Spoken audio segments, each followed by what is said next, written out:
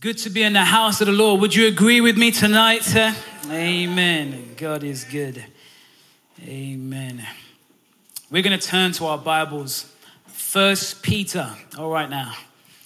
1 Peter chapter 1. We're going to be looking at a few verses of scripture. 1 Peter chapter 1, starting from verse number 13.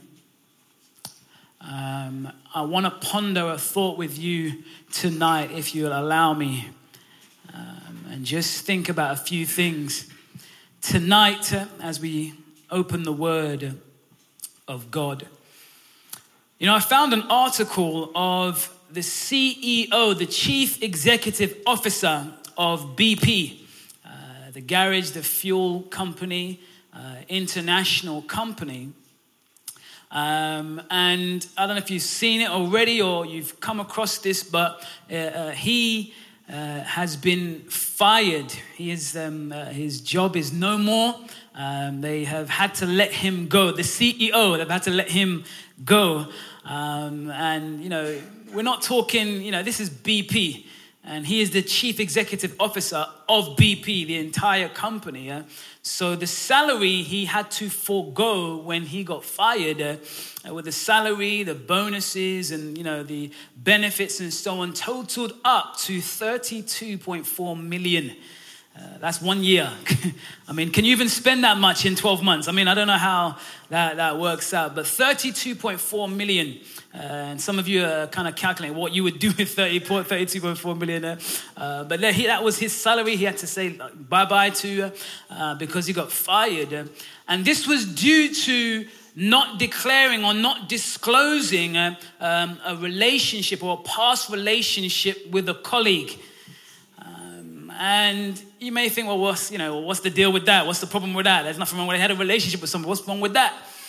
Well, to have a relationship with a colleague is not very, because, you're the CEO. They work for you. There could be all sorts of things going on there. So really what they fired him for was misconduct. We have a way of doing things, and the way that you're behaving isn't quite in line with your office. So you have to go. I don't know, we don't know the details of what happened there, but they said it was misconduct. And really, when you look at that misconduct, there's many things that people have been fired for when it comes to misconduct. It's the way that they are behaving themselves. And all you've got to do, and I just did it just for jokes, just to have a look, all you've got to do is put that in, and there's all sorts of articles of people doing things that they should not have been doing, and they have lost their job. I saw there was a U.S. police officer who was fired because he was driving under the influence. Can you imagine? Here's someone that should be stopping other people for driving under the influence, and he himself was DUI. He was fired for misconduct. There was a teacher who was fired because she came to school drunk. Amen. She was trying to teach the class. She put vodka in her water bottle, said, look, it's only water I'm drinking. Turned out to be vodka, and she was drunk while trying to teach. The head teacher said, listen, you can't be trying to teach drunk. Misconduct. There's another one, Oxfam. I don't know, maybe you heard this. Oxfam employees in the DRC in Congo, they was there trying to support the work there. And it turns out that the employees were getting in all sorts of abuse and sexual relationships with the people they were trying to support.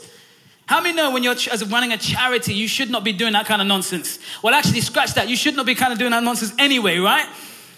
So misconduct, and I say that because the world is, they look at misconduct and they hold it to kind of a high esteem.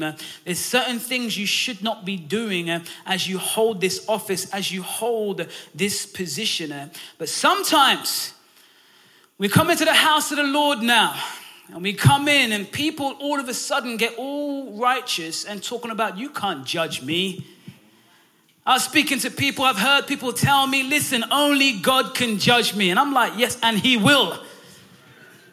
People for some reason come in, they think that because I have a title, we're going to look at some things. I have a title of Christian, that I am able to come and do things. And they quote scripture like, judge not, lest ye be judged. And all these type of things to try and allow for misconduct.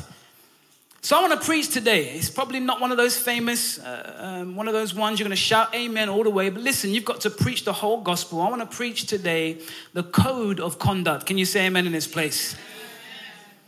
Let's look at 1 Peter chapter 1, verse number 13.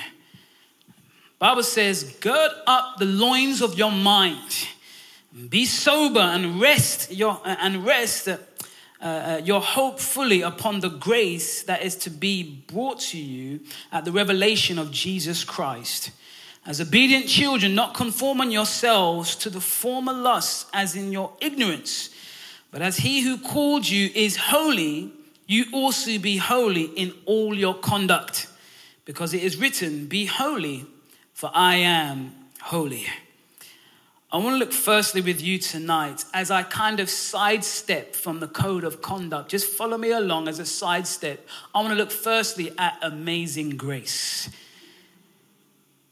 The Bible says, gird up your loins, or gird up the loins of your mind. I love the imagery that is used, that Peter uses here. He's saying, gird up the loins of your mind. What he's talking about is back in those days, they used to wear cloaks over their underwear and so on. And it was kind of inhabit the way they would walk. But when they're ready to action, when they're ready to do something, maybe ready to run, they would gird up their clothes and tie it within themselves. So now they're free to run, free to action. He's saying, gird up the loins of your mind. In other words, be ready to act, be ready to move, be ready to do something. I like the imagery that poses. He goes on then to say, be sober and rest your hope fully upon the grace that is brought to you at the revelation of Jesus Christ. Now, grace is one of those $10,000 words. I love it. It means unmerited. It means undeserved, unearned favor. There's nothing that you can do. Listen, grace is giving you things that you do not deserve. How many know God has given us things that we do not deserve? It's only by his grace that we are here today. There is a song that we always sing. It's called Reckless Love. And people know the words to that song, so powerful. But it says, I couldn't earn it. I don't deserve it. Still, you gave yourself away. That right there is grace. Can you say amen in this place? That is grace in that we didn't deserve what God would do, but he gave us this free gift called grace. And it's explained a little bit more here in Ephesians 4 and chapter 4 verse number 2 here. It says, God who is rich in mercy because of his great love which he has loved us, even when we are dead in trespasses, made us alive together with Christ and raised us up together and made us sit together in heavenly places in Christ Jesus, that is the ages to come he might show the exceeding riches of his grace in his kindness towards us in Christ Jesus. For by grace, in verse number 8 it says, for by grace you have been saved through faith, and that not of yourselves, it is the gift of God, not of works, lest anyone should boast. We need to dwell here a little bit in this sermon tonight. It is only by the grace of God that you have found salvation. Wasn't the works that you've done, wasn't the good things you've said, wasn't the good things that you've done. You've helped old ladies across the street, you've given to charity. That didn't cut it. It's not good enough. The good deeds are like filthy rags before God. It's only by the grace of God that you have been saved through faith. There is nothing else to add to get salvation. There's nothing you can do. Nothing you can do. It is only by grace that you are saved. In the book of Acts, we see that they were confused as the Gentiles started to get saved. The Jewish believers started to say, listen, you need to be circumcised. You need to follow Jewish laws and all sorts of things. And it was putting a yoke of burden upon them. And their response is in Acts 15 and verse number 11. It says, we believe that through the grace of our Lord Jesus Christ, we shall be saved in the same manner as they are. It is the grace that brings salvation. If you are saved here tonight, it's because God has given you this gift. And what a gift it is to receive, the gift of salvation. And the nature of the gift is, it is free to the recipient. The very nature of it being a gift is that I didn't earn it, or I didn't pay for anything. It is a free gift. And some people talk about gifts saying, oh yeah, sign up for this life insurance. We'll give you a free gift. That's not a free gift. I've just signed my life away, literally. Sign this up, we'll give you this free gift. No, buy this, you'll buy one, get one free. Listen, no, that's not free. I've just paid for it. You just upped the price of the first thing I bought. It is not a gift. But here, the gift of God is truly free. He came, even yet while we were still sinners, he came and died for us and gave us this free gift. The nature of a gift is free to the recipient, but also the nature of a gift is it costs the giver. If it's free to you, somebody has had to pay for it. Somebody somewhere, and it's when you get mature, you understand that. Listen, how many know as children, we just get things. We just receive all the time. My kids be receiving all day long. Don't pay no attention to who went out, bought this. That means if I damage it, don't mean nothing. Somebody will just come bring me another one. It is. But as you get mature, you start to understand that if you get a gift, somebody somewhere has paid for that. Can you think of what it cost the giver to give us this grace? It cost him everything. The grace of God is free. It's not what you do. It is free. It's not by works. Doesn't matter what you do. You can't earn salvation. The grace of God is free. I love grace. Who loves grace? Isn't it amazing in this place? Come on now. However, everybody say however. You knew I was getting to this point, right? However, people can misunderstand grace. And they can take grace for granted. Because I want to show you through the word of God that yes, it is by grace we are saved. You are saved by the grace of God. There's nothing you can do. However, God is concerned with your conduct. I'll say that again. God is concerned with how you conduct yourself. Call yourself a follower of Jesus Christ. You have a title, Christian, on your car. Maybe you've got that fish symbol. Come on. Maybe you wear a crucifix to work. Come on. Maybe you have the Bible that you carry. Maybe you do all these things. That's great, but God is concerned with how you conduct yourself. How do you conduct your affairs? How do you conduct business? Come on, how do you conduct yourself in relationships? God is concerned with your conduct. Look at verse number 15 of our text. It says, but as he who called you is holy, you also be holy in all your conduct. That's black and white right there. You be holy in all your conduct.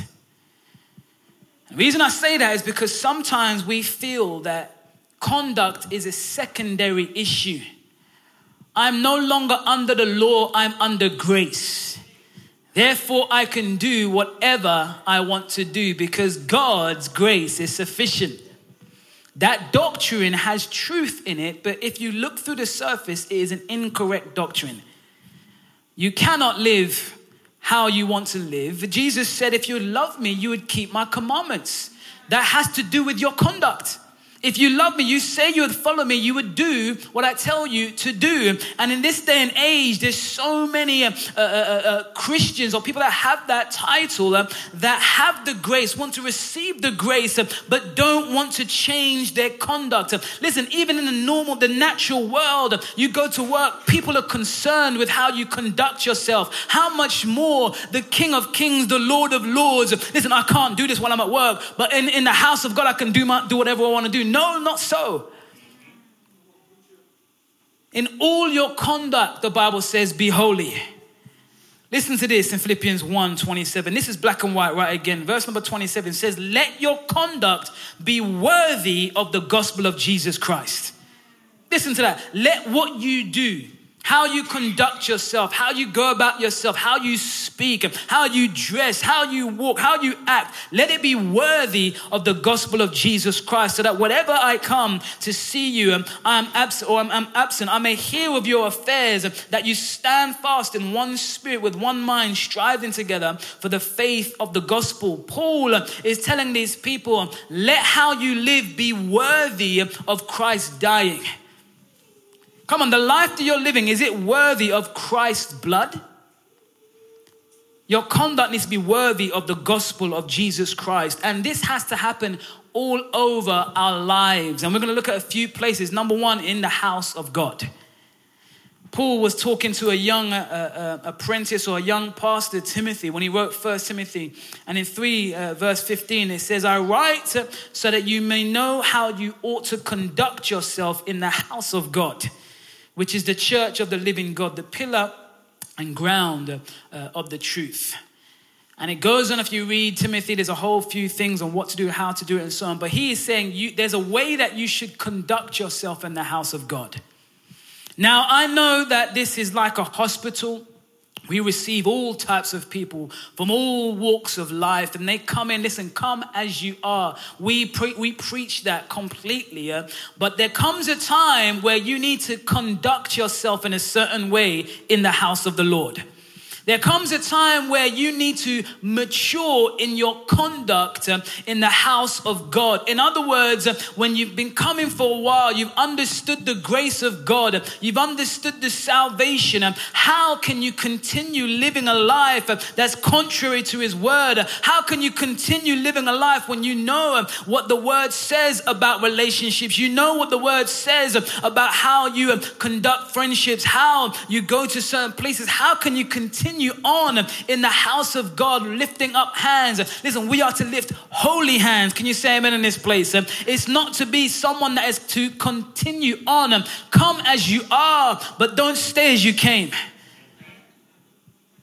And the thing is, when you preach about conduct, that's when people start getting a little bit itchy.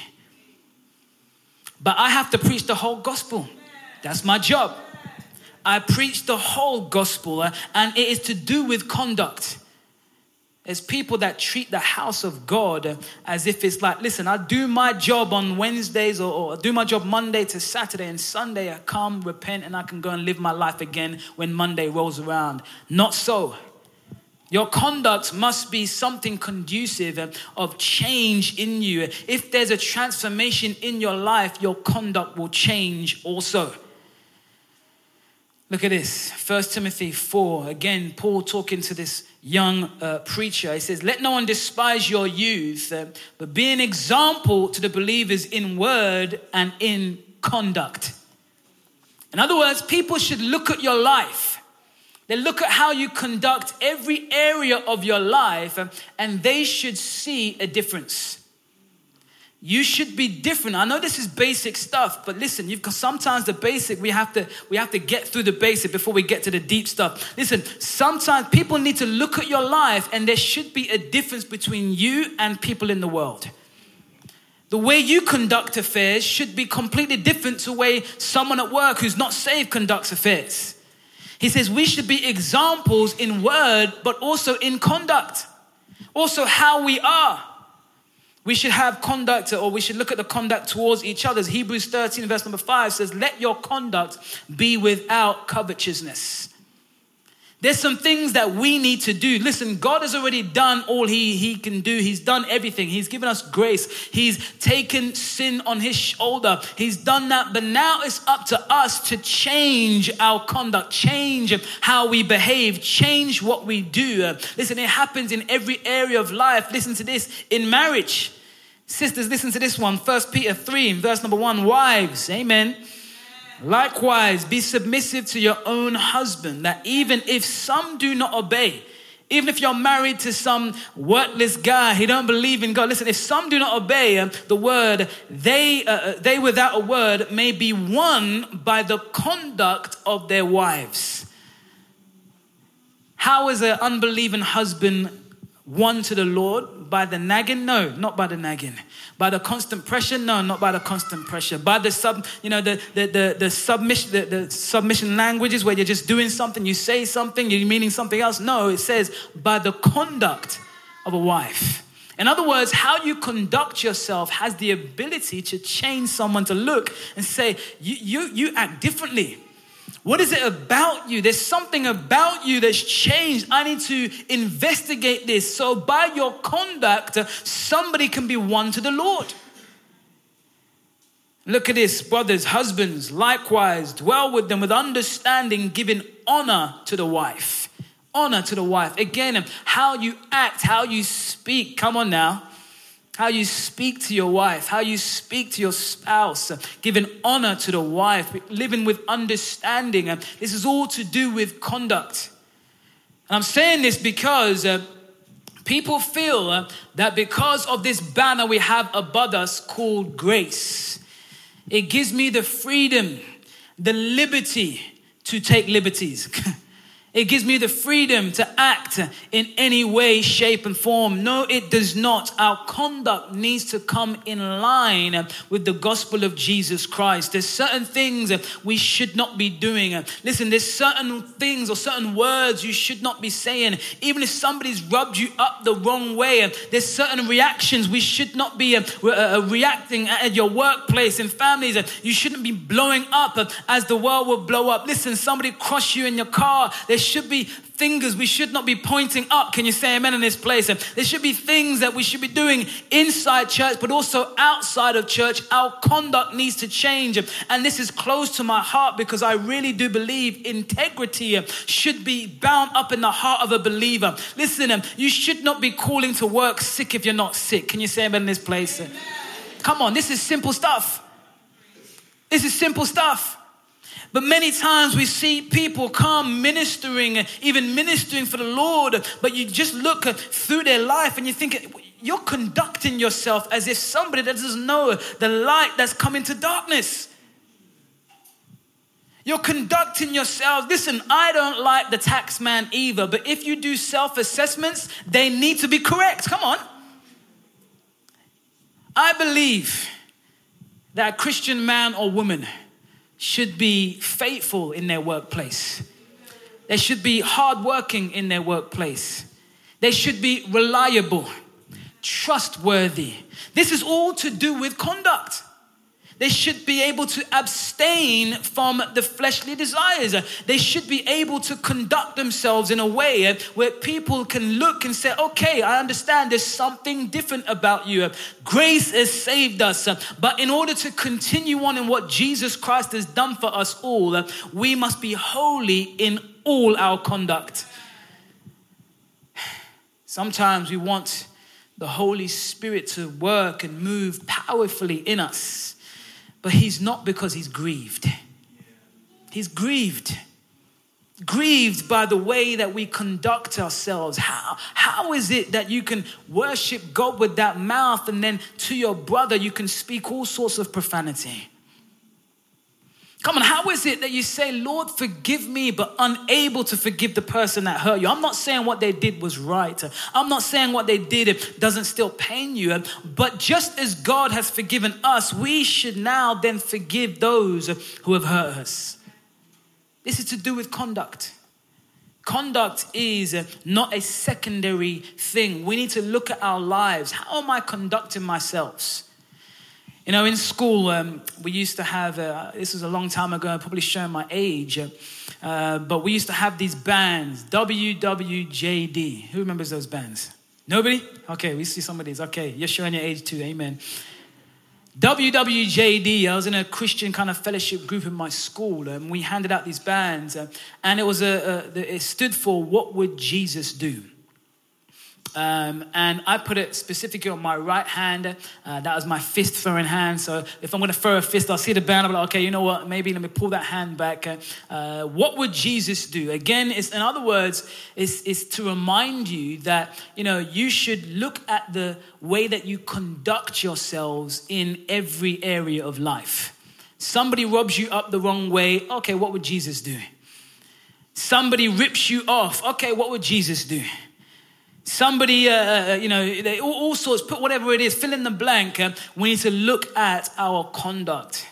So tonight, this is a calling for us to look at all of our conduct. How do we conduct ourselves in all of life? And I want to look lastly at the calling here. You see, because in verse number 15 of our text, it says, but he who called you is holy, and you also be holy in all your conduct, because it's written, be holy, for I am holy. You see, I'm saying we need to look at our conduct because there is a heavenly call on each one of us. God has called each and every one of us. There is a calling on your life. God has called us from before we was even born. He has called each and every one of us. We all have different destinies. We all have God has a different plan for each and every one of us, but there is a calling on each and every one of our lives. But as I think about calling, I also think about what Jesus said. He said, many are called, but few are chosen. But why is that? He calls many, but he can only choose a few. Why? Because some people have not taken the time to look at how they conduct themselves. You are called by God. Act accordingly. You have a calling on your life by the King of Kings.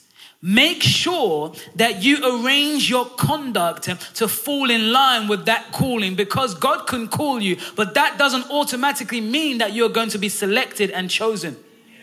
All of us are called, but Jesus said there are few who are actually chosen. And I believe it's because people have not paid attention to how they conduct themselves. Look at this, 1 Peter chapter 2. Verse number 9, but you are a chosen generation, a royal priesthood, a holy nation, his own special people, that you may proclaim the praises of him who called you out of darkness into this marvelous light, who once were not a people, but now are the people of God, who had not obtained mercy, but now have obtained mercy. And listen to this plea. Verse number 11, beloved, I beg you as sojourners and pilgrims, abstain from fleshly lusts which war against the soul, having your conduct honorable among Gentiles, that when they speak against you as evildoers, they may be your good works which they observe. Glorify God in the day of visitation. Peter is saying that you are a chosen people. He's chosen you to be his own. But he says, I beg you in this time, let your conduct be honorable before the Gentiles. Let your conduct be honorable before your parents. Let your conduct be honorable before the friends who know you start going to the potter's house. Oh, you go to the potter's house, do you? Oh, how come you're still drinking and swearing with us, smoking weed, rolling up with us? How come we're still sleeping together? You go to the potter's house. Let your conduct be honorable before all that knows that, because, listen, you are chosen, you are called, but in order to be chosen, you have to enter in to what God has called you. You are called. I need you to act accordingly. And many times, this subject is not the ones you would put as a motivational speech, but this subject is what the world needs. This subject is what the church needs. Oh, to see people call into it. There are leaders who should be called into account. There are people who are ministering should be called into account. There's people doing all sorts. Look at your conduct. How do you conduct yourself with finances? Listen, there are people that come, that leaders in church, the finances come into church, and the people are doing all sorts. How are you conducting yourselves when no one is watching? How are you conducting yourselves as if God in heaven can't see what you're doing, what you're a part of? Listen, this plea is to all of us, is to myself included. We are called, but we need to be holy in all of our conduct, because he who called us is holy, and we also are called to be holy. Holy means set apart, separate. There's things that, you know what, I don't do that. There's things, I don't get involved. That should be your testimony. You go to certain places. No, I'm not involved in that. I'm separate. I'm called by God. And as you do that, as you walk in conduct that falls in line with the word of God, then you can be the ones, you can be the few that are chosen by God. Not only are you called, but now you are chosen. You are chosen to do what God has called you to do. You are chosen to reach the lost. You are chosen to bear fruit, and the fruit that will remain. You are chosen as you look at your lives. Conduct yourself as a son or daughter of God. You have been called, you have been adopted, you have been an heir to the throne. Conduct yourself accordingly. Think of this as we consider the last point of conduct. Picture this. You have a letter come through your door, and it's all in a nice envelope. It has the royal seal, the royal emblem. You open up the letter and you have been invited. King Charles has invited you to Buckingham Palace for a dinner. First thing you would do is, how am I going to conduct myself as I step into the palace? And that's just a palace here on earth. How about the King of Kings who is calling you right now? How are you going to conduct yourself? Because he has sent out an invite with your name on it. Think, how are you going to conduct yourself? There's things you're going to have to not be worried about. Things you're not going to be involved in. To say, I've got a date with the king. I'm going to dine with the king. Verse number 15 again, it says, he who called you is holy. You also be holy in all your conduct. Because it is written, be holy, for I am holy. Don't suffer the consequences of misconduct as you serve the living God. Listen, we understand. That's why we had to do the preface before with grace. We understand it's not our good works are going to get us to heaven. Listen, our ticket to heaven has been paid for by the blood of Jesus Christ. There's nothing we could have done to purchase that ticket. It was purchased by the blood of Jesus Christ. That is how we get to heaven. It's not good works. However, as a result of that, we now change and fall into line to be somebody deserving of the blood of Jesus Christ, somebody deserving of the call of Jesus Christ. Look at our conduct. How have you been conducting yourselves in this last week? How have you been conducting yourself just this afternoon? And as we go, let's take this word of God that we should be holy in all of our conduct. Everybody got the message? I don't understand. Amen. Let's give God praise in this place. Thank you, Jesus. Thank you, Lord God. Let's bow our heads and let's close our eyes in this place.